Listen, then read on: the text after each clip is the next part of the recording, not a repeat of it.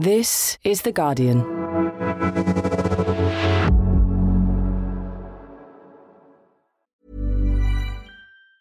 Life is made up of many gorgeous moments. Cherish them all, big and small, with Blue Nile. Whether it's for yourself or a loved one, Blue Nile's unrivaled selection of expertly crafted fine jewelry and statement pieces help make all your moments sparkle. Blue Nile's experts are on hand to guide you, and their diamond guarantee ensures you get the highest quality at the best price. Celebrate a life well lived in the most radiant way and save up to 30% at BlueNile.com. That's BlueNile.com. Finding your perfect home was hard, but thanks to Burrow, furnishing it has never been easier. Burrow's easy-to-assemble modular sofas and sectionals are made from premium, durable materials, including stain and scratch-resistant fabrics. So they're not just comfortable and stylish, they're built to last. Plus, every single Burrow order ships free right to your door. Right now, get 15% off your first order at burrow.com/ACAST. That's 15% off at burrow.com/ACAST.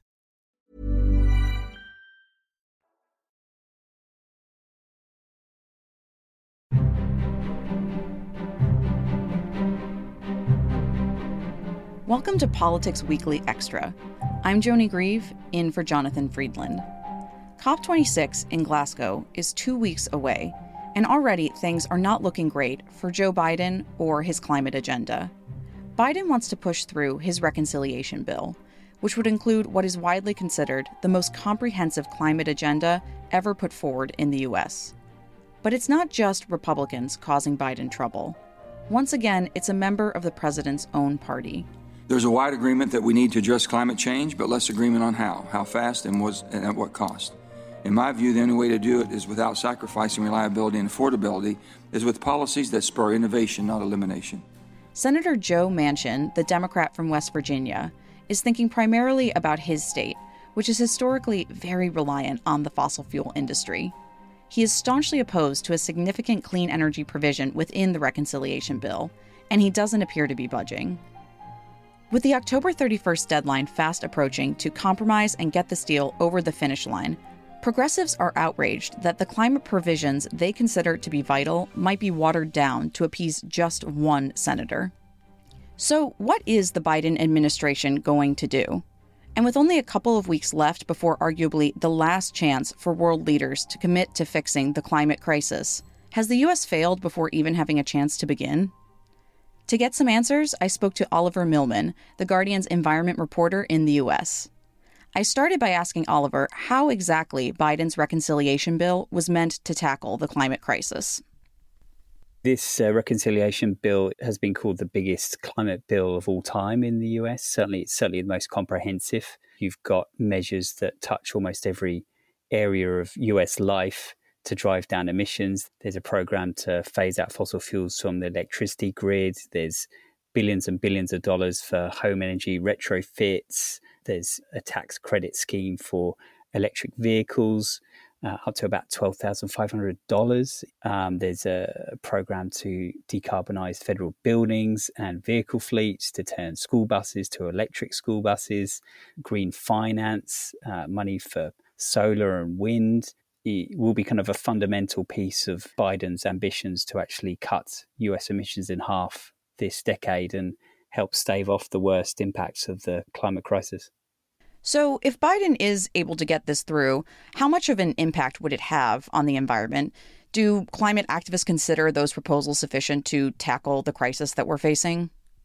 Nothing's really sufficient at this stage, unfortunately, Joni. We're kind of very late in the game with not much action taken. So scientists have already warned that irreversible impacts from climate change are already locked in. Whatever we do from this stage is all about ensuring it doesn't get that much worse. So in terms of getting to what Biden has set out, what scientists have set out too, which is to get to net zero emissions by 2050, this bill would get the US well on the way to that. It will cut about 1 billion tons of greenhouse gas emissions, according to analysts, which wouldn't take the US up to a halfway cut by 2030, but get it a good way there. And with some other kind of federal action by states, action by businesses, there are kind of some confident analysts out there who would say well, this kind of gets the US to where it kind of needs to be. So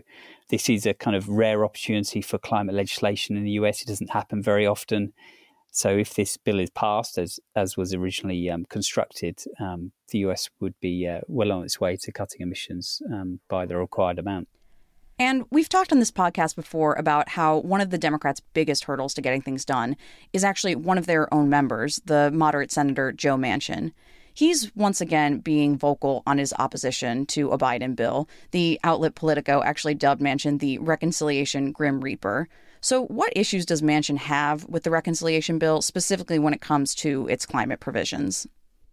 Right. So overall, he kind of considers the bill to be too large, $3.5 trillion initially set out. He says that is reckless.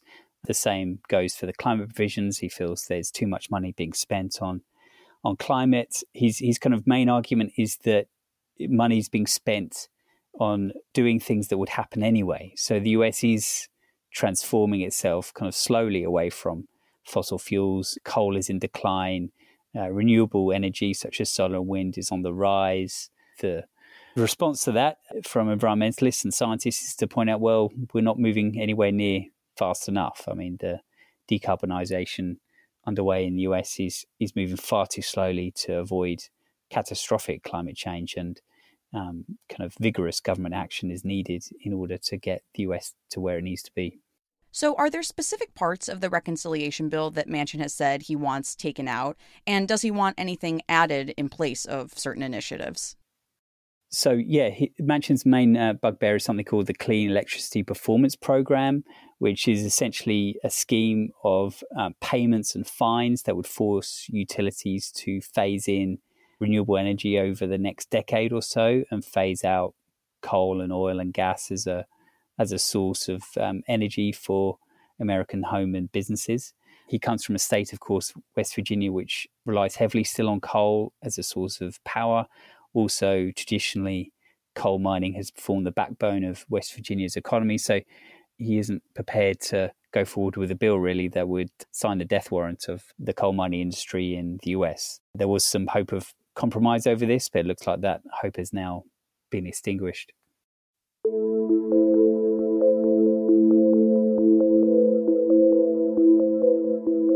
So, Oliver, as you mentioned, West Virginia has historically relied a lot on the fossil fuel industry, but climate change is also already having a massive impact on Manchin's state, particularly in terms of flooding. In West Virginia, at least 20 people are now confirmed dead in a catastrophic flood disaster, the worst in 100 years. At this hour, 500... And data shows that Manchin's constituents stand to suffer disproportionately as climate change intensifies.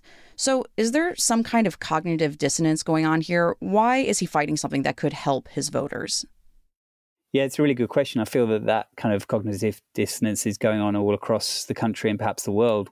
West Virginia's image as a kind of coal heartland is on the wane. I think only 3% of the population now of West Virginia is employed by coal mining. It once kind of ran the state, really. It provided revenues for whole towns, for school districts and so on. That's very much on the decline as coal. I feel that's going to be kind of a key question to actually resolving this impasse, is how you help the people in those fossil fuel industries and help build a new economy for them. So Manchin founded a family coal brokerage firm that paid him $500,000 in dividends last year. Have there been any suggestions that personal gain may be influencing his decisions here?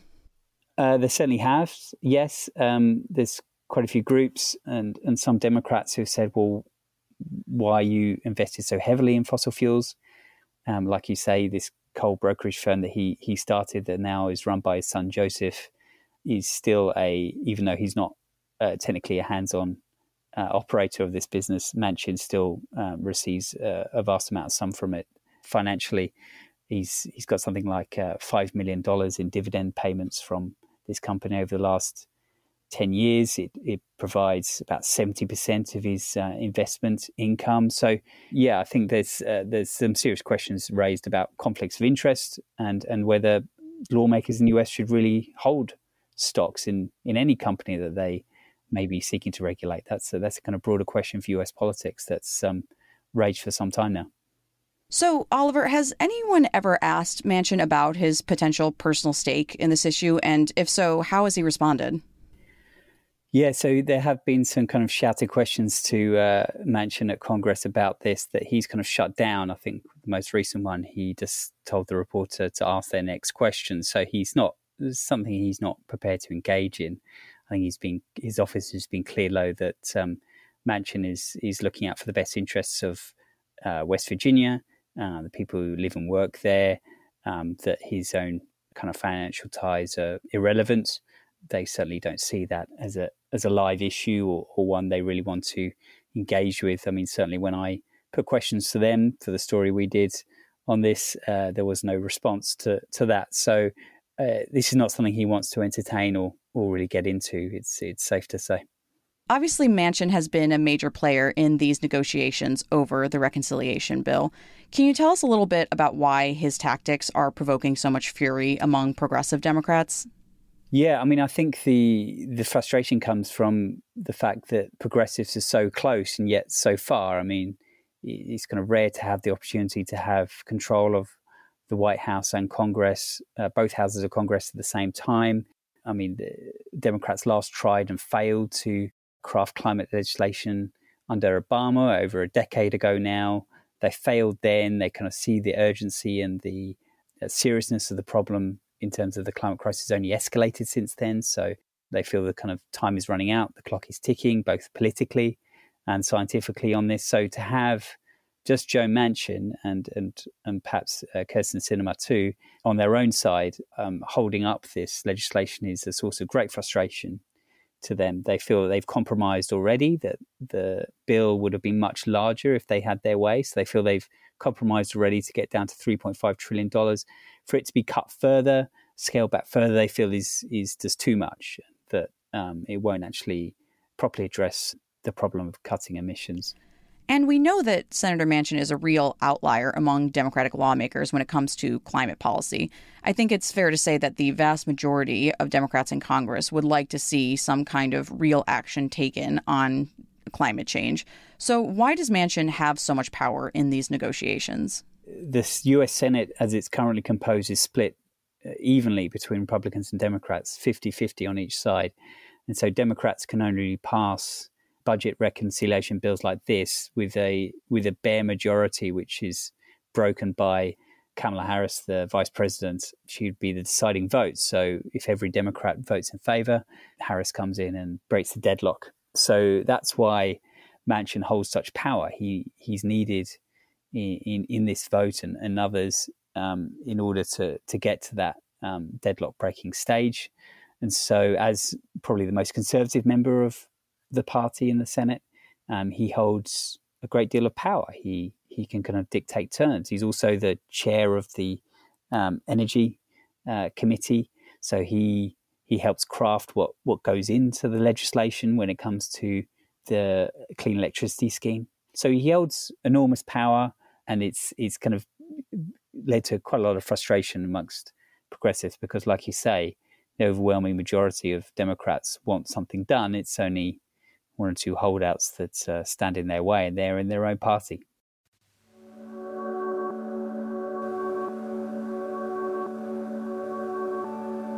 So, Oliver, Senator Manchin is understandably getting most of the criticism for this, but he's actually not the only Democrat playing hardball here. Senator Kyrsten Sinema has been considerably less vocal about what her issues are with the reconciliation bill, but she is just as adamant that the cost of the legislation has to come down. So what can you tell us about her role in all of this? Yeah, I mean, Sinema's a really interesting political figure, isn't she? I mean, she started off in the Green Party. She started as a kind of very left-wing kind of activist, agitated for action on climate change, was very upset about income inequality. She's changed quite considerably, it seems, since she became a senator for Arizona. She's kind of shifted far more to the right. She's a very interesting kind of figure. It's still unclear exactly what she wants, really, what her priorities would be. What her objections are. She's quite a kind of mysterious figure in many respects. Her kind of vote is still very much up in the air. It's still kind of unclear exactly where she will land on this. We know that the negotiations over the reconciliation bill are still ongoing, but overall, what does Joe Biden risk if he drops the climate provisions in the package in order to appease Manchin? So he risks angering the progressives in his party. He risks alienating, I think, a large chunk of the Democratic base, particularly younger voters who see climate change now as a number one, number two issue for the country. They really want action on climate change. If they see Biden, who's promised so much on this, who's called it an existential threat, who said it's kind of a code red situation, we need to do something now. If he can't follow through with anything on that after such high hopes were raised, I think that's going to lead to a lot of kind of bitter recrimination within the party.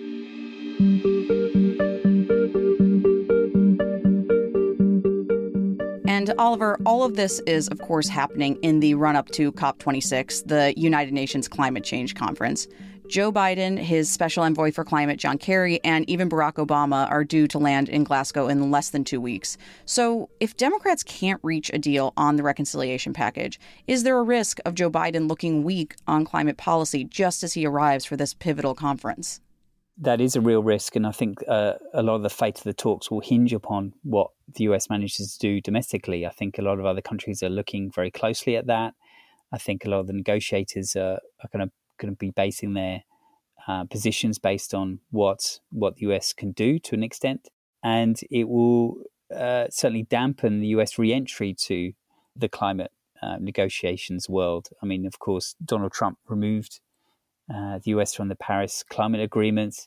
This was meant to be Joe Biden's big re-emergence, reinstating the US at the top of the tree when it comes to action on climate change, leading the world towards a safer climate. So if he arrives in Glasgow without any policy in place to drive down emissions within the US, I think other nations will look at that very skeptically.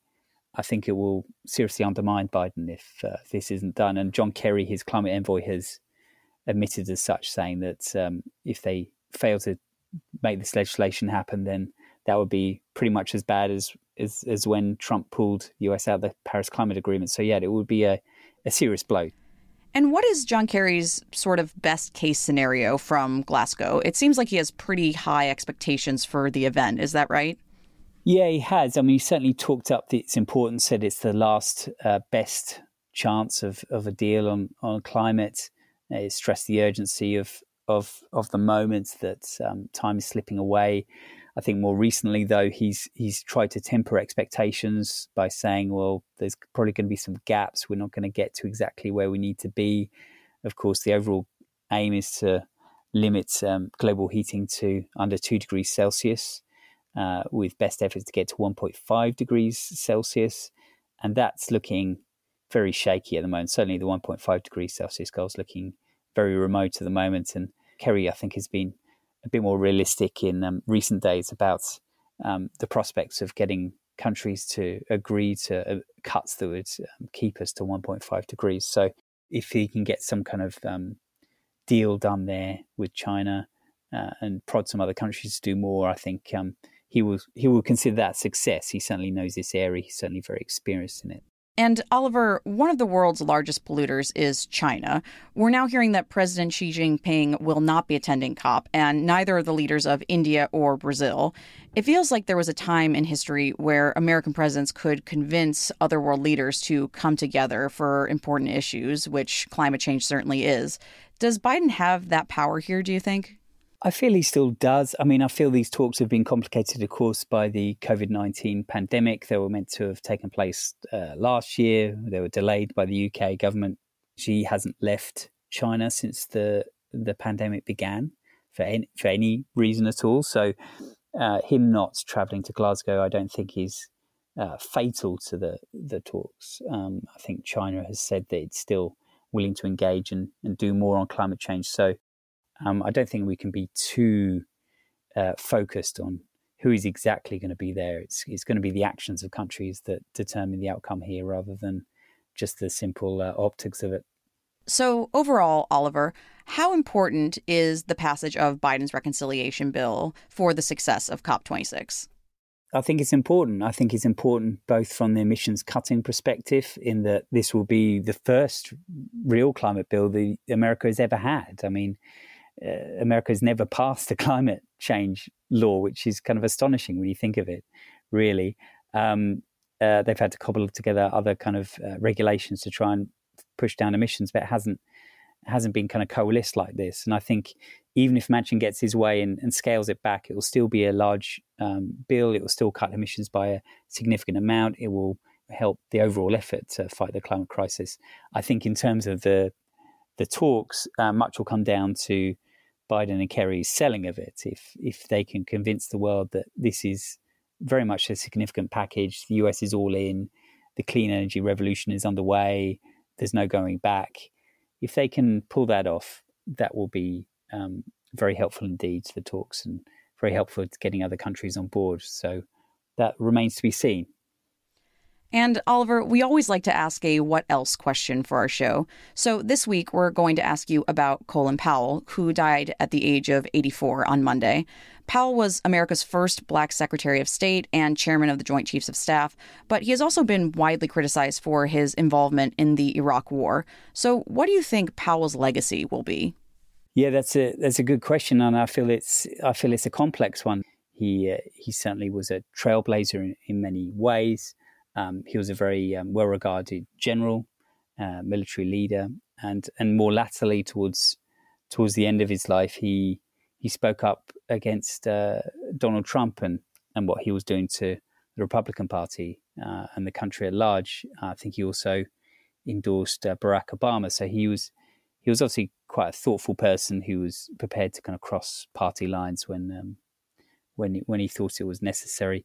Of course, the big controversy that will probably follow him will be his role in promoting the war against Iraq, the second one, and his kind of infamous appearance in front of the United Nations with a vial of anthrax to kind of explain the threat that Saddam Hussein posed through weapons of mass destruction that, of course, never materialized, and many thousands of people, Iraqis and Americans, died following that. So, I mean, that's obviously a very significant moment in his career, and his critics will remember it for that. I think there's a kind of complex, nuanced picture when it comes to Colin Powell. He was a kind of significant figure in many respects. Oliver Millman, the Guardian's environment reporter in the U.S., thanks for joining us on the podcast this week. And that's all from me this week. Make sure to listen back to Wednesday's episode of UK Politics Weekly, as Jessica Elgott looks at the tragic killing of Sir David Amess and the safety of MPs. But for now, I say goodbye. The producer was Esther Opoku-Jenny, and I'm Joni Grieve. Please stay safe out there, and thanks for listening.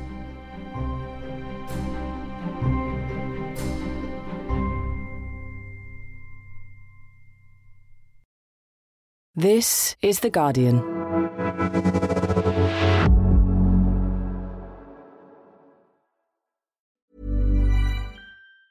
Tired of ads barging into your favorite news podcasts? Good news. Ad-free listening is available on Amazon Music for all the music plus top podcasts included with your Prime membership.